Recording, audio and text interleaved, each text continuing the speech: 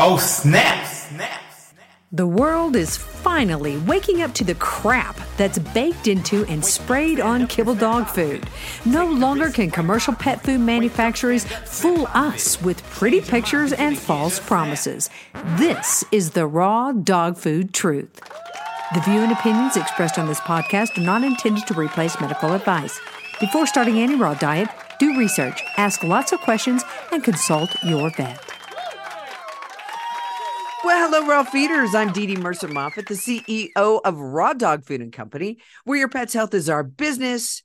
And we're friends like my friend, Dr. Judy Jasek. Well, she doesn't let friends feed kibble, not even her new GSD Max. How are you on this hump day? Oh, good. Doing good. A little puppy fatigue, but no. Keeps you young, they say. Is that a lie? Makes you tired and old? What? It makes you feel tired, but they really make you laugh. It's like I always say, it's pretty hard you can't really stay mad at a puppy, no matter whether, like this morning, I got a big water dish because I got a water dish for him to grow into, right?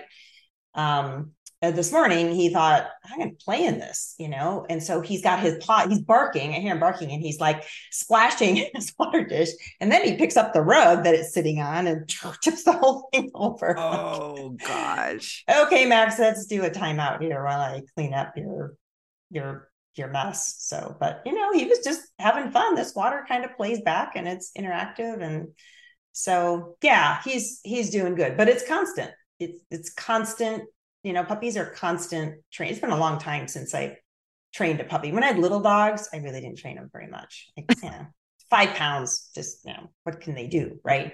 But it's going to be an 80-pound German Shepherd someday. And, it's constant training and teaching them the rules and who's in charge and, all that. But, so I let him be a puppy because he's only 11 weeks old. So he's fun, but yeah, it's a lot of work, but it's fun. And it's going to pay off. At the end, you put these months in, and then you end up with a great dog that you don't, it's not forever. Right. Thank God. Right. I don't think our ankles can take it. Right. So maybe he needs a baby pool out there. Well, I thought about that, but you can't find them. Like all the stores are sold out. Like they buy them in the spring, and it's really hard to find them. Because I thought about that because we're really, really hot here this week, and I thought, oh, that'd be great. Just put a baby pool out in the back patio, and he could go out there and splash around, and I think he'd have a blast. But we can't. They're like Walmart and all that. They're all out of them. They just order so many in the spring, and now it's hard to get them. So. Yeah, my brother, they have a new lab, and so he's training that puppy to be, his hunting dog, duck dog. Mm-hmm. And here at, he's about the same age as Max. He can sit, he can stay, and he's already got him retrieving. But they also have, because these dogs are in the water a lot, they also have a little baby, pool out there, and he gets in the baby pool. But yeah, it's amazing that these dogs, these retrievers, they instinctually know how to do that thing. They go after the ducks. Now, I will say, my brother was telling me a funny story about my cousin's dog, that he couldn't get this dog to retrieve anything. And by the time he finally gave it to another guy, that guy said, this dog retrieves everything. So my brother said it was something that my cousin did. Now, you got to understand that these guys have been have hunting dogs for 40 years, right?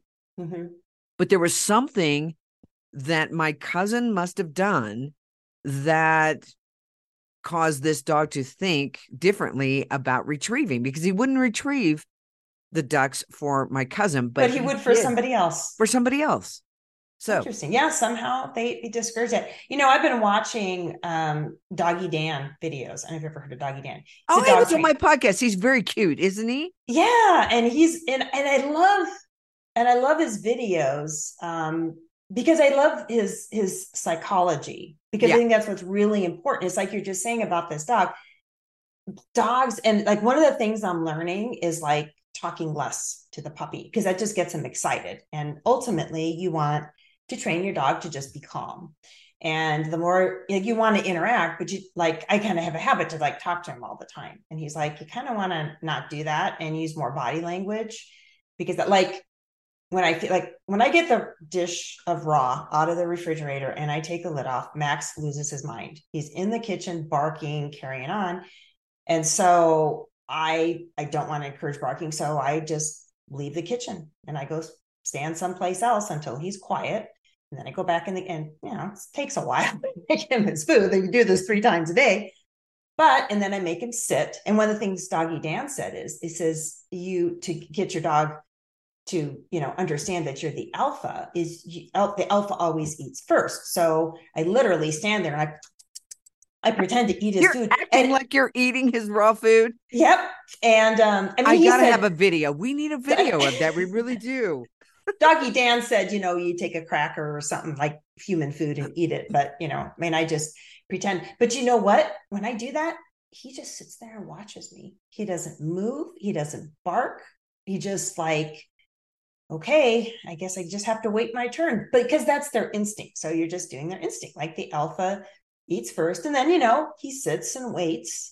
And, for his food, it doesn't get his food if he's barking or jumping, he has to sit and be quiet and, not for long because he's only 11 weeks, but he has to sit and be quiet. And we work on the leash 2-3 times a day, but, I've only had him a week. He's never even had a collar on when I got him, so I have to give him some time to just get, and he's itchy. He was like passing worms and stuff, he came, from the farm, and puppies are pretty susceptible to parasites, I think. So I did deworm him. And so I think his skin and everything will get healthier.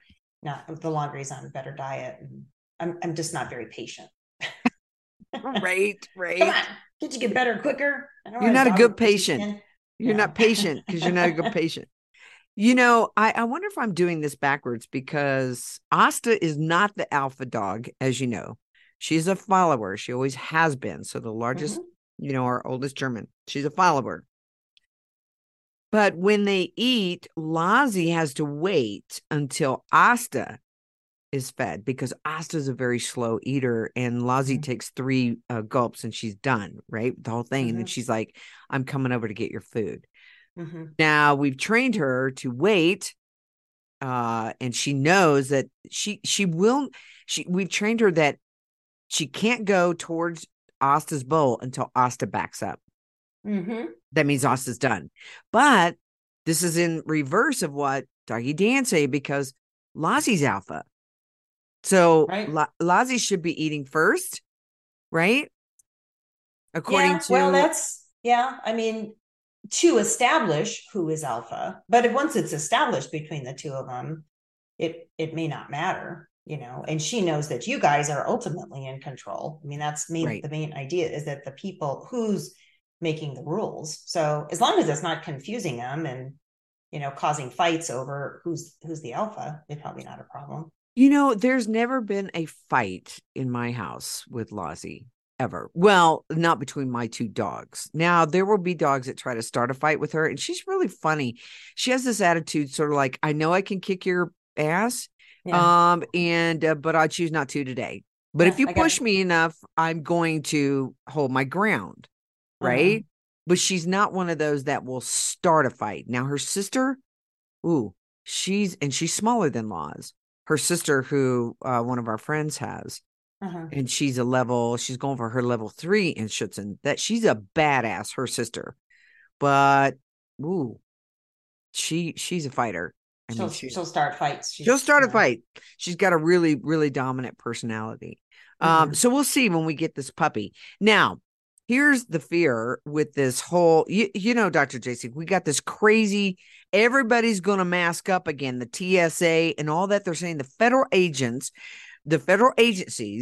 they're going to come down with this mask mandate again in mid-September. So I said to Rick, I said, what are we going to do? We're supposed to go over and get this puppy in Germany, right? Probably in 5 months. He's like, well, we'll just have to have him send the puppy because we're not going through that BS again. And I hope that nobody will. If we haven't learned anything, what have we learned? Number one, Fauci was full of crap. I know. So why are they saying it's going to be another pandemic? I've heard that they're going to come out with another one. It's an election year coming up. This is all about the election. And, I'm not going to get into politics too much, but come on. There is no health benefit. There is no boogeyman out there. I mean, people still believe it. I mean, people still believe all types of stuff that we're going to talk about today. One is people believe, Dr. Jasek, that rabies just sort of lives on animals. And I want to talk about Max again. We were talking about Max. You were telling me that Max was out on the property and he was chewing on something and being very sort of sneaky quiet. What was Max chewing on? Max was chewing on a dead bat, like a half-eaten bat. And the way I know it was a bat was because of its wings. And we do have bats, which I'm actually very grateful for, because I know they help. People complain about the mosquitoes like crazy here, and we don't have them that bad. I mean, you sit outside in the evening, you might swat at a couple, but I think the bats help keep them down, so it's great. But went and pulled this bat out of his mouth, and I said to my husband, Chris, I said, oh my God, anybody else would be calling the vet clinic tomorrow morning and worried that their dog's going to get rabies and running their dog in for the rabies shot, because this is what happens. People get afraid and they don't understand how rabies is transmitted, if rabies even exists, which I question that the virus rabies even exists. Even based on that premise, the way it is supposedly spread is in the bite and through the saliva. So a dog or a cat could never get rabies from eating a dead animal, even if it did have rabies, because it's transmitted in the bite. It gets into the tissue because it gets on the nerves. If it goes into the digestive tract, my understanding is that it doesn't even survive that. So eating an animal, even if it supposedly had rabies, it's not going to get it. So that there's going to be somebody out there, Dr. Jace, is going to say, I had a patient, he ate a bat, became rabid. I'm like, we've got to make them really provide some sort of proof of this nonsensical stuff that they say to pet parents. But okay, so he's eaten this bat, half-eaten bat. Would you say that he ate half the bat by the time you figured it out? I don't think so, because I was right there watching him. And like I said, he found something in the ground and wandered off and was chewing on it. He's just a little too interested. So I thought I'd better go check it out, because puppies eat everything. And so I don't think he ate that much. But no, I think it was already half eaten. And I don't know. I mean, we've got 2 outdoor cats. They might have gotten it. And we find half-eaten birds all the time. Like they just eat part of them and don't finish. So that might have been the case, but I just took it out of his mouth. I put it in his little poop bag and went in there. He's still alive today. I don't know. I'm not seeing anything. Really not worried about it, to be honest. But most people would be concerned. They panic, and justifiably so. I'm going to call. And so where do people get information?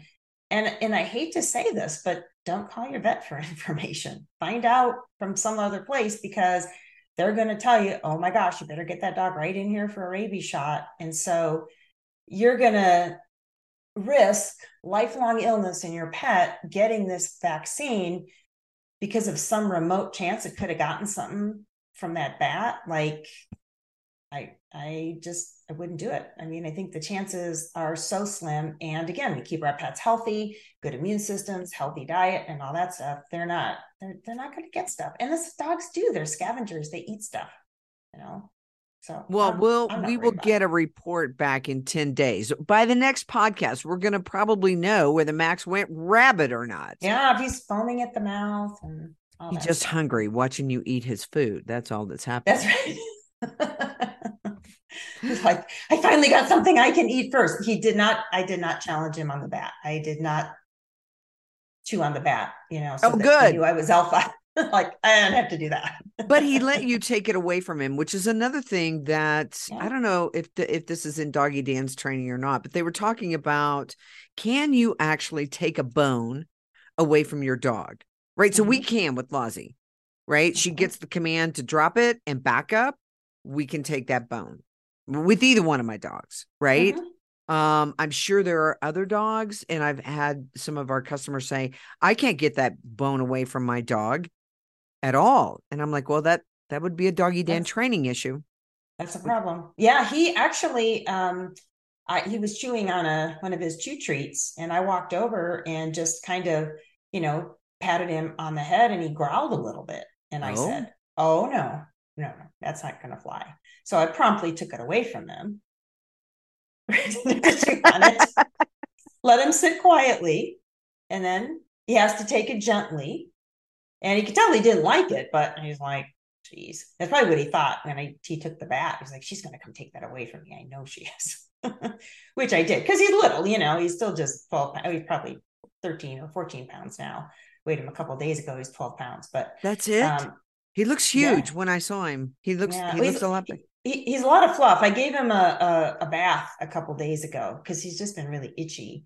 And I thought maybe he had some weeds on him from the farm and stuff, but I think it's just because he had worms and, he wasn't on a very good diet and all that stuff. But when he was all wet, he looked much smaller. So a lot of it's just fluff. It's puppy fluff. All right. So what you did was you waited until you actually saw worms in the poop before you did a dewormer. You didn't just do it, Well, or did you? I started doing an herbal dewormer, so that Okay. might have started to kill the worms off. There's a really good product by Asmira. They have a Giardia and parasite detox. It's just like Western herbs, just an herbal dewormer because he came from the farm, and puppies are just susceptible. I've just seen a lot of intestinal parasites in puppies just because their immune systems, can't eliminate them at young ages. And I just think it's just so important that puppies get good nutrition and those parasites are not helping them. So once I actually saw the worms, I did give him some fenbendazole. I want to get him cleaned out. He's got the itchy skin and everything. And so the herbal dewormers will work, but they'll just take a lot longer. And he's a rapidly growing puppy. I don't want him deprived of nutrition for a couple of months while we're waiting for the herbal dewormers to work. Whereas with the fenbendazole, a few days, we're knocking the worms on his poops, and he had diarrhea too. That's the other thing. Like they had Right. diarrhea that they're not getting good nutrients. And so it's just so important that they get good nutrition. I feel like it's worth just knocking the parasites out. So I did 3 days, and I'll wait 3 weeks and do 3 more. And his poops are already like a ton better. They're still a little loose, but they're getting better. Good. Good, good, good. So that people understand, because a lot of times we talk about don't put those toxins in your dogs. Right. So the defining point would be if we see the worms or if they've got this loose poop forever. Now, I would say once you get them off the kibble, then we got to look at that too. But what's the defining point for dewormers for these puppies, right? Yeah. When you say, okay, do it for the betterment, Mm-hmm. but we don't want to keep doing it just in case. Right. No, we don't. And a lot of breeders, like I've worked with clients that they get puppies from and I'm glad he didn't have any dewormers. I actually am, because then you can treat appropriately, and we want it to be targeted. A lot of breeders will deworm. They'll sometimes treat with metronidazole for Giardia, Albon for coccidiosis, whether they have it or not. They just treat all their puppies. And I don't agree with that. But kind of the thing for me is if they're symptomatic. So they have diarrhea, he, has really, itchy skin, which tells me he probably isn't getting good nutrition. And if they're symptomatic, especially having diarrhea, I'm going to knock the parasites out. And then I'm being very targeted. And I know fenbendazole is safe. It's good broad, lots of people take it. It's a popular thing now for cancer treatments. Actually, a lot of people are doing it, and it's been used a lot. So I do think it's safe. But, we're being very targeted. And I think there's a big difference between that. Okay, I know he's got a problem. I've seen him passing worms. If he was totally asymptomatic, like maybe I even saw a worm, but everything, great coat, perfectly normal poops, I probably just put it on the herbal because that would tell me he probably has a low infestation. But I mean, and they were like not even normal colored poops. I think I told you they'd fed him a bunch of raw milk right before I brought him home, like half hour before. And so he had liquidy diarrhea. Well, I thought, wow, that's the milk. But then it kind of got better, got him right on the raw. But it kept kind of bouncing back and forth. And it never got the like normal color. It was like this light green and kind of slimy. So combination of not having normal poops and his skin, I just feel like, it's in his best interest to get rid of him, because if you don't, then he's essentially malnourished to a certain degree because he's got the parasites and everything's just running right through him because he's got the diarrhea. So at that point I would treat, but yeah, do it very targeted,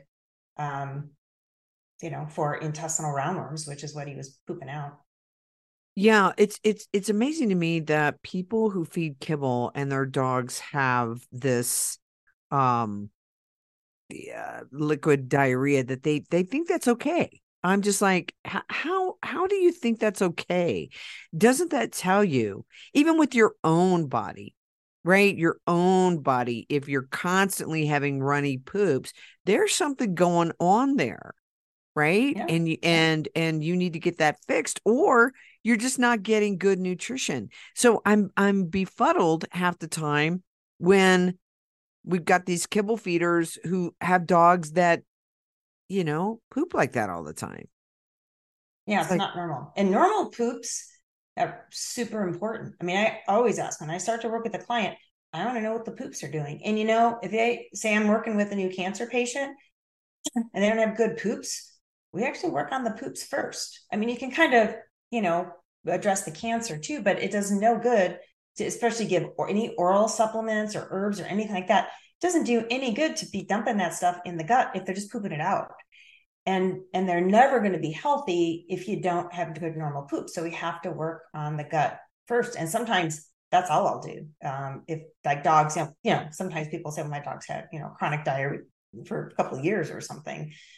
Okay, we need to get the gut straightened out, or we're never going to have success treating the cancer. And you can't just put a bunch of stuff in the gut. If the gut isn't working, you're not going to get, any benefit from it. So it's super important. Those poops, I've looked at many, many poop pictures in my career, and but it is valid. It is valid. We need good normal poops.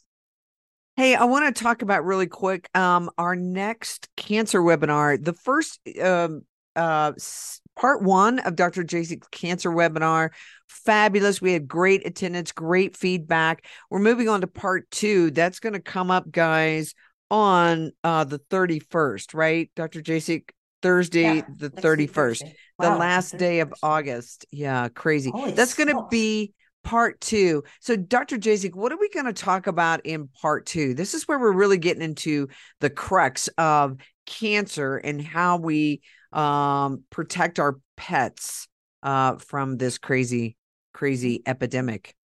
Right. So part one was about mindset, how we think about cancer and just how we think about treating it. So part two is going to be treatment basics. So it's going to be a lot on nutrition, because that's the most important thing. And I'll stand by that, always, that if you don't correct that and you don't give them good nutrition, don't waste your money on all the other stuff, because you're not likely to have good results. So we'll talk about that. So this is going to be the building that healthy foundation. So nutrition, some whole food supplements, like talk about mushrooms and algae, and just some general things that we can add in to build this healthy foundation. And then in part three, we'll get into a little bit more specific. We can talk about things like mistletoe and ozone and things like that, which a lot of times that's what people come to me asking about first.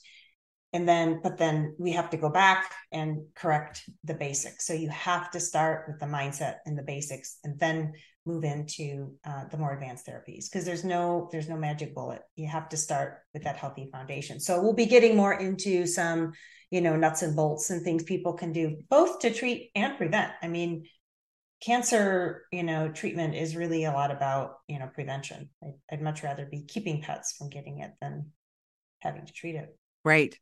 So if you would like to join us on that part two webinar, we'll have that up on the website soon, but you can go to my website, info@rawdogfoodandco.com. Send me your email. As soon as that is up, I can email you. You can also go into the chat. That's very convenient to say, hey, I want to be a part of the webinar, and we will get you that information as soon as it comes up. And that's going to be on the 31st. And then we'll do part three, I think, the following Thursday as well. So, Dr. Jasek, I want to talk a little bit about mindset, as we were talking about that in the webinar, but I want to look at it from a different perspective. The mindset of the veterinarian, some of the veterinarians out there. And this is coming from a Brian, who you guys are familiar with, and I've got some videos that are coming up with Brian in the warehouse, so you'll actually be able to put a face with his name. But he's the one that does the Brian's Beef. But he was very upset yesterday, Dr. Jasek, and we talked a little bit about this. But he went to a clinic here in Colorado, and this vet that he saw would not sign off that his dog, okay, Riley, who is a part of an organization called CATS, and CATS is Canine Airport Therapy Squad. So these dogs that go out to the airport are so that people can, their anxiety level, their frustration level will come down when they see a cute dog, a dog that's wagging its tail. They can come up and pet. And so this is Riley. Now, Riley is a raw fed dog. Okay. But here's what happened. This vet would not sign off that Riley had an annual wellness exam because he was raw fed. And this vet said she was not comfortable signing off that he was healthy because he could possibly, I underline possibly, be in contact with sick or immune compromised people. And because he's raw fed, he's going to make people sick. And this vet was concerned that he didn't have a current rabies vaccination because he is titered, and his titer was good.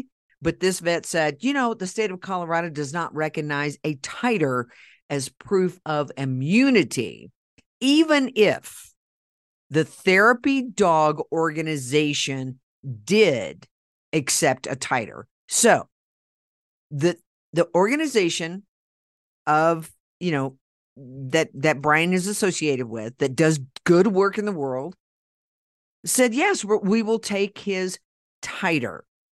Now, Riley had a clean fecal test, Dr. Jasek, but the vet said, well, this test does not test for E. coli or salmonella, so she's not comfortable saying that he's parasite-free. And she also stated that she has seen cases of dogs passing salmonella to people, even though there are no documented cases on raw. I can give you documented cases from Dr. Connor Brady's book from Mars Pet Care and a lot of the prescription diets and the kibble diets out there. But here's the whole crux of it, Dr. Jasek. Had Brian told this vet that this was a kibble-fed dog, she would have signed off on it. So is that a case of just a bias from a veterinarian and sticking their nose in a place that it doesn't belong?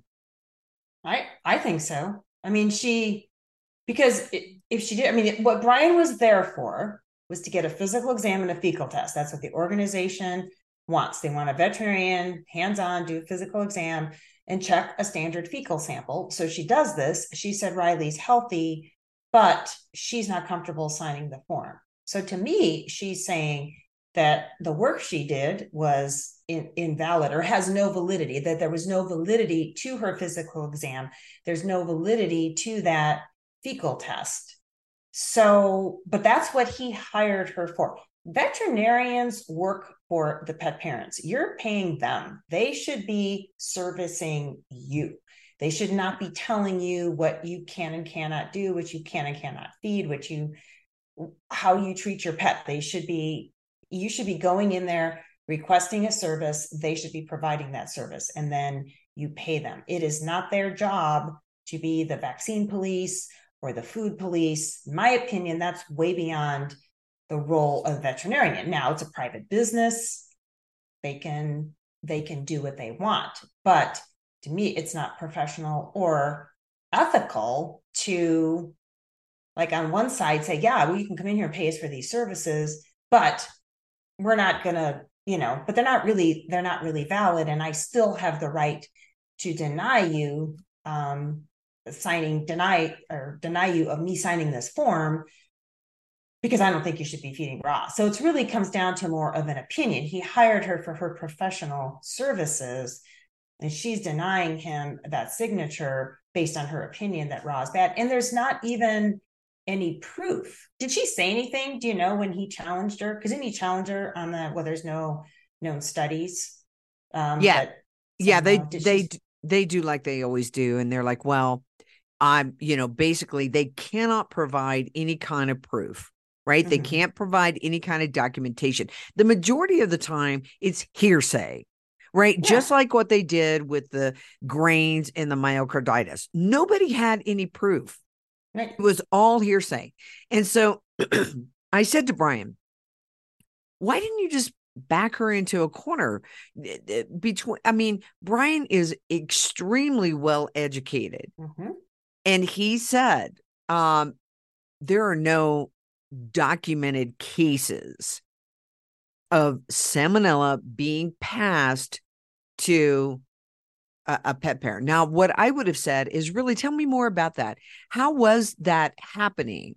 Right? Mm-hmm. How was that? And what is the load of salmonella being shed in kibble-fed dogs versus raw-fed dogs? Mm-hmm. So I would probably not come at it from a statement. I would come at it from a question. And I think, as you and I always talk about on the podcast, once you come at it from a question, they show their cards, which means I'm blowing smoke out my sphincter. Okay. Right. And again, you can tell that it's a bias, because if he would have said, this is a kibble-fed dog, there would be no questions of, where's your dog doing therapy? Are there any immune compromised people? They're not the pet police, folks. Mm-hmm. Right? Right. They're way outstepping their bounds. And, just that this whole premise that dogs eat raw food, they're shedding salmonella that's going to make people sick. The only way it'd almost be impossible to prove that, because you would have to be culturing find out what made the person sick. You don't even know what's causing it. So say a person gets sick, they pet a dog that fed raw food. That's correlation. That's not causation. That's two things that happened at the same time. That doesn't mean that one caused the other. So to definitively prove that, you would have to prove that that person was sick because of salmonella. And there's hundreds of strains of salmonella. They're not all bad. Most of it is safe, and dogs' bodies can just handle it and eliminate it. Doesn't necessarily cause disease. So they'd have to prove that there was some pathogenic strain in that person, and then prove that that same strain was in the food, and then prove that that same strain was being pooped out by the dog. I can guarantee you that's never been done. It'd be impossible really to do that.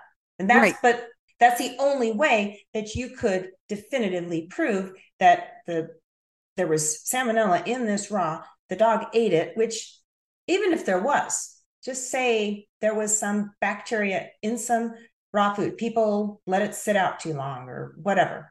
Like a bat. Yeah, right. they say it was there, it would most likely be killed in the stomach acid. I mean, my puppy was out there chewing on a half-eaten bat that was sitting outside for who knows how long. Do you think that didn't have a bunch of bacteria in it? Am I worried about it? No. It's because that's their bodies can handle that. So chances are that acid in the stomach would eliminate any potentially dangerous bacteria anyway. So that whole premise, when you break it down like that, it doesn't even make sense. But it's like, once this narrative gets started, like you mentioned, the grain in the foods, once the narrative gets started, and if enough people say it, it becomes truth. And then it's the popular narrative, and everybody wants to fit in, except for people like, you and me, we like to be the outliers and outliers and book the system, but right. People say, no, just go along to get along. Okay. That's what everybody's saying. So I'll just say this too, but vets have been saying this for a long time. But what seems to be changing is the fact that they feel like it's their responsibility to be enforcing this negative. They are not the health police for your pet. Like I said, they work for you. You are paying them, and they should be providing the services that you request and giving you informed consent. And it should be your choice what happens with your pet when it's in the vet office. They can't enforce that. It is not their role to enforce vaccines. I mean, it's your choice. Well, and you guys have really got to learn how to question so that they have to provide an actual correlation. Just like what you said, Dr. Jasek, if people understand, here's how you would prove that, then you have that ammunition or that education, whatever way you want to look at it, to actually ask your vet, and they should have to prove that if they're going to say that, right? Then and you can ask it just kind of like, oh, hey, that's really interesting. Could you tell me how they determined that? How was that study done? Could you tell me more about that? And you said back in the corner. Yeah. Here's how they usually say it. Well, because the people were fine and then they fed raw food and then they weren't fine. That's what they say. Yeah. That's what some of our pet parents say, Dr. Jasek. My dog was fine until it ate raw food. And so now we're making this correlation, right? And I'm going to start putting a disclaimer out there that says, if your dog cannot eat real raw food, then there's something wrong with the dog system. Right. Okay? There is something wrong with the dog system, and you need to take a look at that. If you don't, fine. But that is the issue. So, Brian said, look, he is going to file a complaint. Which you have said, I think that more pet parents should do this. Nothing may come of it. However, they will get a letter from the board, and don't sign it anonymously. Let's have the courage to sign our names to these things. Okay. But, Brian said, look, I went in there for nothing more than a fecal test and an annual wellness exam. The form that he had didn't say that the vet was certifying that his pet was free of pathogens or bacteria. God help us if we don't have any bacteria in our body. And you don't want a sterile pet. Right? I mean, my God. And then he said, she, in his view, she refused to even examine his dog because of the raw diet. So he is going to file a complaint, and I think he should. But again, this is why I tell everybody, do you really have to tell them that you're feeding a raw diet if you know that there is such a bias and that they are not going to provide the services that you desire if you tell them you're feeding a raw diet? And I said it would be quite funny, Brian, if you just go to another vet, tell them you're feeding kibble. Right. They'll probably sign up right off on it. Yeah. And that proves right there that it's a total bias. Yeah, totally. Just based on the food. Yeah, it's ridiculous. They're not even looking at the patient and is this dog healthy? And wow, look at this nice man that wants to go out and do good in the world and help people, but no, he feeds raw, so he's got to be made bad. You're wrong and we're right. This divisiveness is it's really disturbing. In Dr. Connor Brady's book, Feeding Dogs, he has a section on hazardous microbiologic contamination. Okay. And this all has to do with dry dog food. And if you want a real education in dry dog food and the dangers of prescription foods and all dry kibbles, this is one great chapter, right? So in just one paragraph in this chapter, he says, since 2007, at least 132 people are known to have contracted salmonella from dry food. And half of those were children under 2 years of age. Okay. Because why? Kids go over and get in the dog's food bowl because the dog doesn't want to eat kibble and it's still sitting there. Right. But he says, despite the colossal recalls and the very real possibility of toddlers getting infected, there's not been a single group anywhere ever that's warned these families of the potential risk sitting in their dog's bowl. So yeah. Follow the money again. We have to let them hang themselves. I hate to say that, but it's like, you got to ask the question. Ask the questions. Yeah. Yeah. And I mean, I understand that, people don't want to fight, and it's easier to just go in and lie, but at some point we have to start challenging them too. I mean, or this narrative is just going to continue and get worse. And it just seems like it's getting worse. I mean, it's just so disturbing that pets can't even get care. If he had taken Riley in, what if Riley were sick or hurt? And he said he was feeding raw, well, they might not even help him. Well, Dr. Jasek, didn't we just see that with the COVID? Oh, you haven't been vaccinated, so you don't get a liver transplant. Right. Oh, you haven't been vaccinated, so you don't get care. What in the hell is going on? Yeah.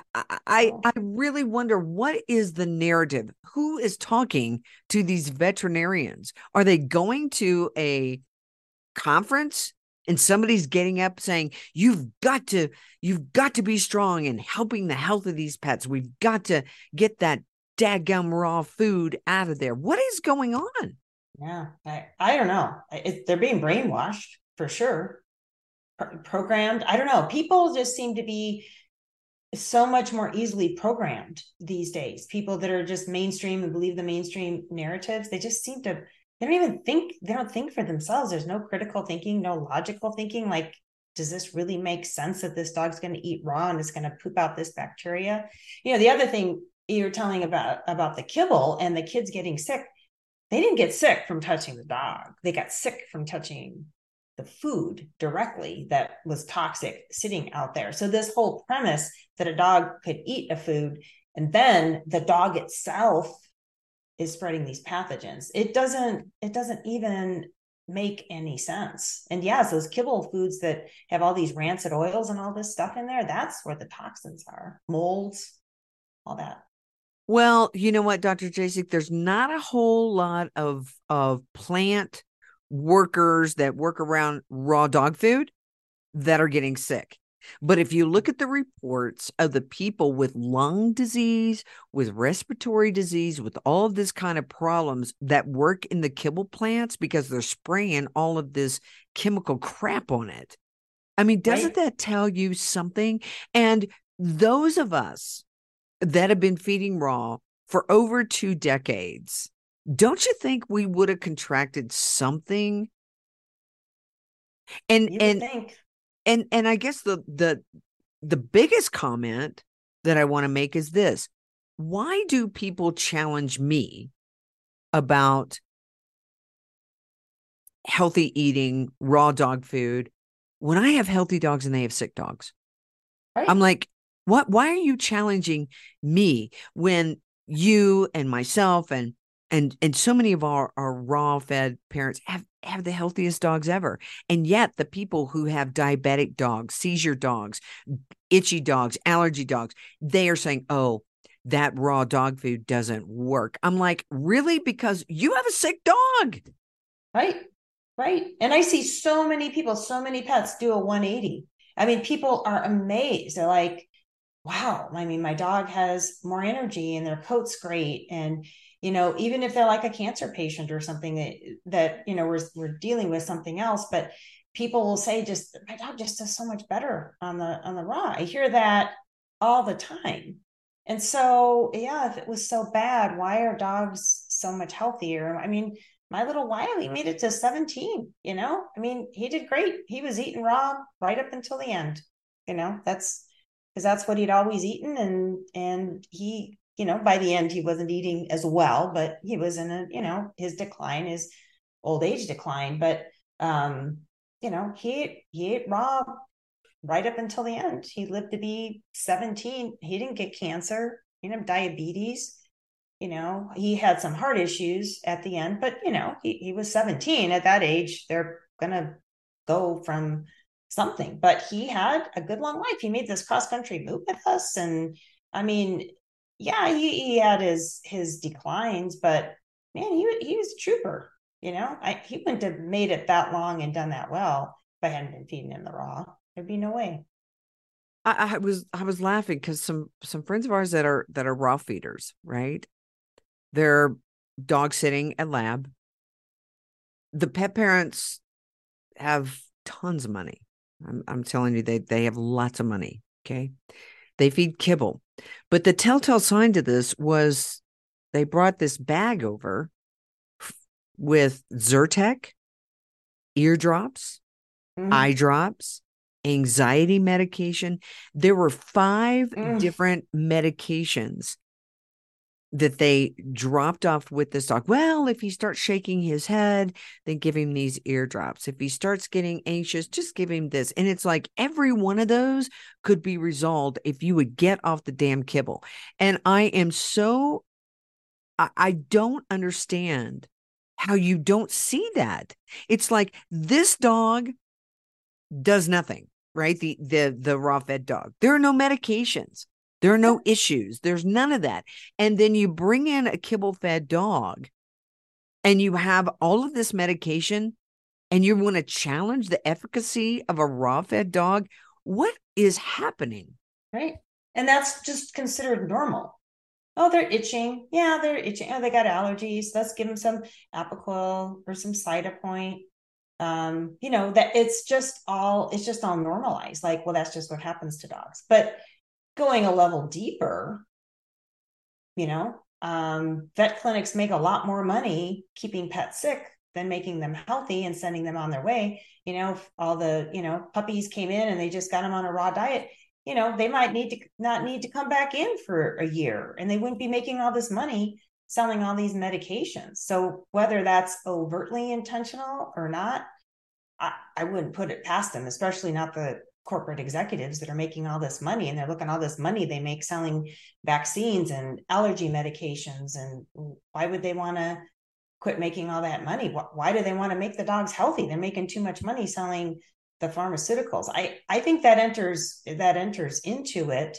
And whether it's not, overtly, we're going to make this pet sick, I don't think they're necessarily thinking that. But veterinarians, especially in the corporates, a lot of veterinarians are paid based on a percentage of the money they bring in. So they are incentivized to sell, do procedures, and bring more money in. It's a lot of vets are paid. They have a base salary, and then they get a percentage of what they sell. Well, are they going to make more money selling a bunch of drugs, or more money changing the diet and sending a healthy dog out the door? Well, if you don't think that our corporate executives are more focused on money than health, well, all you have to do is watch the documentary. Well, it's not even a documentary. It's a show based on real life called Dope Sick. Watch Dope Sick. Michael Keaton's in there, but this is all about the Oxycontin and how they pushed it, how they knew people were getting addicted, and how they were able to change the mindset, as we were talking about, to make this a hugely profitable drug, one that's killing people. And they're still killing people. Yeah. And there's several different shows like that will take you through it. I've listened to podcasts with some, pharmaceutical salespeople, and they really give you an inside look at what's going on. And so it's not a health model. And we say this all the time. Again, I get it. If you say, well, I have to do this and I have to do that, your have to's still have consequences. You have to still have consequences. So if you're okay with those consequences, and it was just a weird thing that this family said that had this bag of drugs. They said, well, we're not going to do that raw. That's just too much money to spend on dog food. But yet you will spend that much money on drugs. There is a real disconnect, Dr. Jasek, and I don't know I don't know what that is. I know. One of my lady I know in Colorado, I would tell her every time I talked to her, she'd be like, I know I'm supposed to feed that raw. I just can't afford it. It's too expensive, too expensive. She had 2 dogs and she was frustrated because her dog had chronic ear infections and she would never come see me with her dogs, because she knew, you're just going to tell me I got to change the food. I'm like, right, because that's what you need to do. And your dog's ear infections are going to get better. So then she's complaining that she went in to another vet, didn't come see me, went to another vet, spent $800 to get the ears looked at and cultured and all this stuff. So complaining about that. And of course, the ears are still not better, but $300 a month to feed her 2 dogs raw food was too much when it could have most likely eliminated or drastically reduced the medical problem. So yeah, you say that disconnect, like, I don't get it. You're paying all these medications, plus your pet is suffering. Your pet is suffering. You think it feels good for them to have an ear infection and all this stuff, and they get these drugs, and then they're just going to get sicker and sicker and sicker. So it makes no sense. And I'll still contend that the majority of people, it's not about money. It's about your priorities. Like these people, he said they have money. They just have an idea in their head how much they are willing to spend for dog food, period, the end. Whether it's $50 a month, they're going to Walmart buying Bull Roy at that point, or $100 a month, or whatever it is. There's a point. They're like, I'm just not going to pay that much for the food. They don't look at it like, well, but I'm giving 6 supplements and then my dog's on 8 medications. And what if all that got eliminated and you just put that money towards the food? They'd probably be money ahead. Plus their pet would be healthier. But I don't know why people can't see that logically. I really don't. It's baffling to me. Why do you get a pet and then fill them full of toxic stuff? I don't understand that. That seems criminal to me. It just doesn't seem kind. Don't understand it. It's like all a dog wants to do is love you, is be your friend, is be happy when you come home, is, he wants you to play with them, and they give you such unconditional love, and then we say, here, they poison you. And I'm sorry if that sounds cruel, people, but that is what it is. You cannot look at it any other way. You cannot look at it any other way. That is the fact. And I was saying on another podcast that, Susan Thixton on her site, she was saying, look, if you want to argue with a vet, go from the nutritional standpoint, because that is scientifically proven that the nutritional components in dry dog food are horrendous, and your dog is going to be malnutrition. There's nothing good about it. So educate yourself on kibble. Get yourself Dr. Brady's book. I mean, Feeding Dogs, Dry or Raw, The Science Behind the Debate. It's a good book. It's 500 pages, but it's a great book. And then attend our cancer webinars, okay? Part 1 will come back out. We'll have part 2 coming up on the 31st. You want to be you want to be in that webinar. And it's just fun. You're there with myself and Dr. Jasek, and you've got slides, you've got the visuals, which I think is better for the brain, right? Yeah. So you can see it and hear it. If you can't attend, I will send you the audio as well. But we will have that up shortly. But make sure that you get over and send me your email, or send Dr. Jasek your email at ahavet.com. Let her know that you want to be in on that webinar, or let me know. We'll get you that link out as soon as we get that up, which will probably be this week, Dr. Jasek. We'll get that link back up for part 2, which is very good. I wanted to just make another comment about the vets, and just something for people to think about. If what the vets say, so they say, what do they say? You got to vaccinate. You got to do heartworm. You got to do flea and tick. You got to do these prescription diets. And that's what the majority of the profession is based on, and what they push. So if this was the best you could do for your pet, why are pets so much sicker? I mean, there's not a single veterinarian that will deny that cancer rates are exponentially going up. So if this, and like what I do in my little practice, I mean, I touch, and even you, Dee Dee, a minute percentage of the pet population. You really do. I wish we could reach more.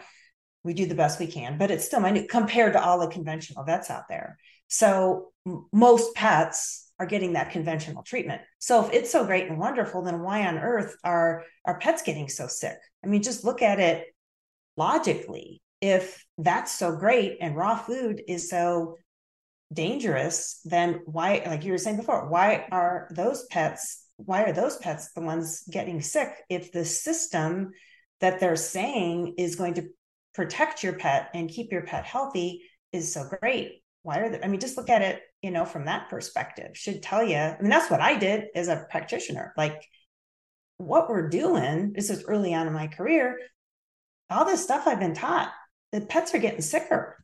It seems like we're going the wrong direction here. So I have to investigate things on my own, but sort of a wake-up call. And then you see that, yeah, pets are a lot healthier when you feed them, better and healthier. So that'd be another question for your vet. So if this stuff's so great, why are cancer rates on the rise? Challenge them. They'd be like, bad genetics. They just say it's genetic. They blame cancer on genetics. It's never the food, unless you're feeding raw. I mean, right. And then it is. Right. And again, if what you're doing is working, why isn't it working? Right. Yeah, exactly. I mean, I would never argue with success if somebody came in and, well, I could never recommend feeding kibble, but I mean, sometimes people got their dog on certain supplements or certain something or other and doesn't seem to be doing any harm. It seems to be working great. Go for it. But, that's not the case with the kibble fed, over vaccinated dogs. Those are my cancer patients in most cases. Right. Right. And, you and I follow Dr. Thomas Cowan, and he has such a lot of great stuff. And, one of the things that he talks about, and you've talked about this in dogs as well, and Neely talks about it, is if your dog has a symptom, and let's say diarrhea or whatever things, coming out, and we keep putting antibiotics in it, then we keep killing off that bacteria that is there to do its job to take the trash out. Right. And I was thinking about this yesterday because I had a neighbor walk by, and he was saying, I'm just now getting back out because I've had bronchitis for a long time. I always get bronchitis, and I had this really nasty respiratory problem last week. And he said, so I always just have to make sure I get on my antibiotics ASAP. And I thought about that when he said that. I thought, Dr. Cowan always says, if you keep suppressing that thing that is trying to come out of the body, you keep taking those antibiotics, eventually you're going to end up with lung cancer. Yep. And I was just like, sometimes you see things, there's no way that you can explain that to somebody because they haven't been on the path long enough, right? They haven't been. And Neely said this to me the other day on the podcast. She said, I can now see it because I've been looking at things for, 30 years, and it takes those steps, right? What I couldn't see 30 years ago because I've gone through what I've gone through. I've done the studies, I've done the courses, I've had the experiences. So that's the thing that we forget sometimes, is that these folks haven't been on this journey, and all of a sudden you're like, presenting an idea or a construct that is so foreign to them. Right. Yeah. Right. I think it's true. I mean, because, we ease into this stuff. I mean, whether it's world issues or politics or everything, you kind of come to where you're at gradually over time. So now it seems like we're at a point in the world where people like you and I and Neely see things so differently than probably the majority of the population that it's really hard to even say anything. Because like if you said to your neighbor, you keep taking those antibiotics, you're going to get lung cancer. He'd be like, you're cuckoo. And I take my antibiotics and I feel better. Right. So I'm just going to keep doing that. He couldn't have even like absorbed that that information. And it's really sad. I know, my brother passed away from cancer earlier this year. And I know it was all the drugging and all the jabs and everything. And I'm sure it was the chemo probably that ultimately killed him, but you could tell him that they thought their doctors were great. And like, these drugs are working. Look, my lung tumor is shrinking as he's lying in the hospital bed dying. His kidneys are shutting down and he's incontinent and he can no longer walk. Yeah, it sounds like they're working great. But you can't say. Even one of my other brothers even said, "Yeah, it sounds like the drugs are what's really making them sick. But what else can you do?" Like, well, there's a lot. Stop doing them. Stop doing them. Do something different. Yeah, right. But people just, the narrative is so strong, and I think people have just become. It's just much easier for them to be brainwashed unless you're used to critically thinking and looking at things logically, and asking questions is a skill. And I think our culture has kind of promoted this dumbing down. People, you guys, you're programmed by your phones, if you're watching television, the commercials. This may sound really out there, but there's a lot of subliminal programming, and they're programming your brain and how you think and how you approach things. And so you have to back away from that. Go watch some chickens. I mean, seriously, like, they're just, you want to like look at the real world, and like, just amazing. But, I joke, but not, like, get out in nature, experience the real world, and learn how to tune back into your intuition. I talked about that in the webinar too. When you want to know how best to help your pet, get out of your head and think with your heart and your gut, and tune into your pet and what are they telling you to do. Because I've talked to many pet parents that come to me with a sick pet, and they say, I knew I shouldn't have done that vaccine, but that scared me and told me my dog was going to get sick, and that they can get lepto from eating bunny poop in my backyard, and we got all these bunnies, and it just scared me, so I felt like I had to do it. And now their pet's sick. I'm like, but I knew I shouldn't have. Well, yeah, you shouldn't have done it. So trust that intuition. We've lost that, and I think it's been to some degree intentional. But you've got to break away from the propaganda enough to tune into that. Spend time outside, get out in nature, and tune back into that intuition, because I think the information coming at us is going to get more and more deceitful, because there's people that don't want us healthy. They don't want our pets healthy. They're just interested in making money. And you gotta tune inward and decide what's right for you and your pet. Right. Just like the whole bat thing. Somebody said to me the other day that, who said this? That his friend, a bat peed in his mouth. And therefore, if a bat pee comes in contact with a human, it is law that you have to get the rabies shot. Now, I'm sure that, I don't know if my face looked weird or not, because I'm sure I was like, what? But yes, this is just visualize this. And yeah. How does a bat pee in your mouth? How does that happen, Dr. Jasek? What is the chance that a bat is going to pee in your mouth? Yeah, I don't know. That's, I don't know. I even want to go there. Well, let me ask you. Okay, let's just say that a bat did pee in your mouth. What's in bat pee? Yeah, is rabies even in there? I'm more and more in the Dr. Cowan camp that viruses don't even exist. But even assuming that it does, rabies has been known to be a neurologic virus. I doubt that it is even be shed in the pee, because it lives on the nerves, and the only reason it's transmitted in the bite is because it comes down the cranial nerves into the salivary glands, and that's supposedly how it's transmitted. I don't think it can be transmitted in the pee. I've never heard that, even on the conventional side of what you would learn. Somebody get some bat pee so we can do a test on it. Can you just get that bat to pee in that little cup, and then we'll get it over to Dr. Jasek, and we'll do. But I'm not going to drink it. I'll do an analysis on it. I know that probably people think that we're just careless in some of our stuff. We're not. We're like, you got to prove this stuff. Come on. Come Right. Well, it's like on. Dr. Cowan, when he first said, the thing about viruses not existing, I was like, whoa, like that, like so much of veterinary medicine is based on the fact that there's viruses, the whole vaccine industry. But if you listen to his reasoning behind that, you really can't argue with it because it's never been proven.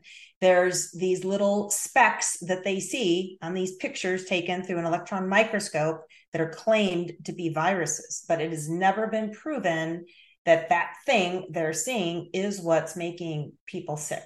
They're, according to him, artifacts. And when he gets into this explanation about how tissue samples are processed, how they process things, you use all these chemicals. And I know this is true. What do you do with a tissue sample to send it off to the lab? Like you put formaldehyde. Well, that's changing the tissues and everything. So what are you really looking at? I mean, do we really know? Because you've used all these chemicals, and he contends that what they're saying are viruses are just these artifacts from the cells. And then I know how tissue samples and these things are processed. Like, that really makes sense. And he breaks it down very, very logically. So if anybody wants to explore that, I suggest you go to he's got a BitChute channel that's, free. And he's got a lot of little webinars out there and stuff and little podcasts that he does that he talks about this. And I think, a whole industry was based on this, and it's a big money-making thing.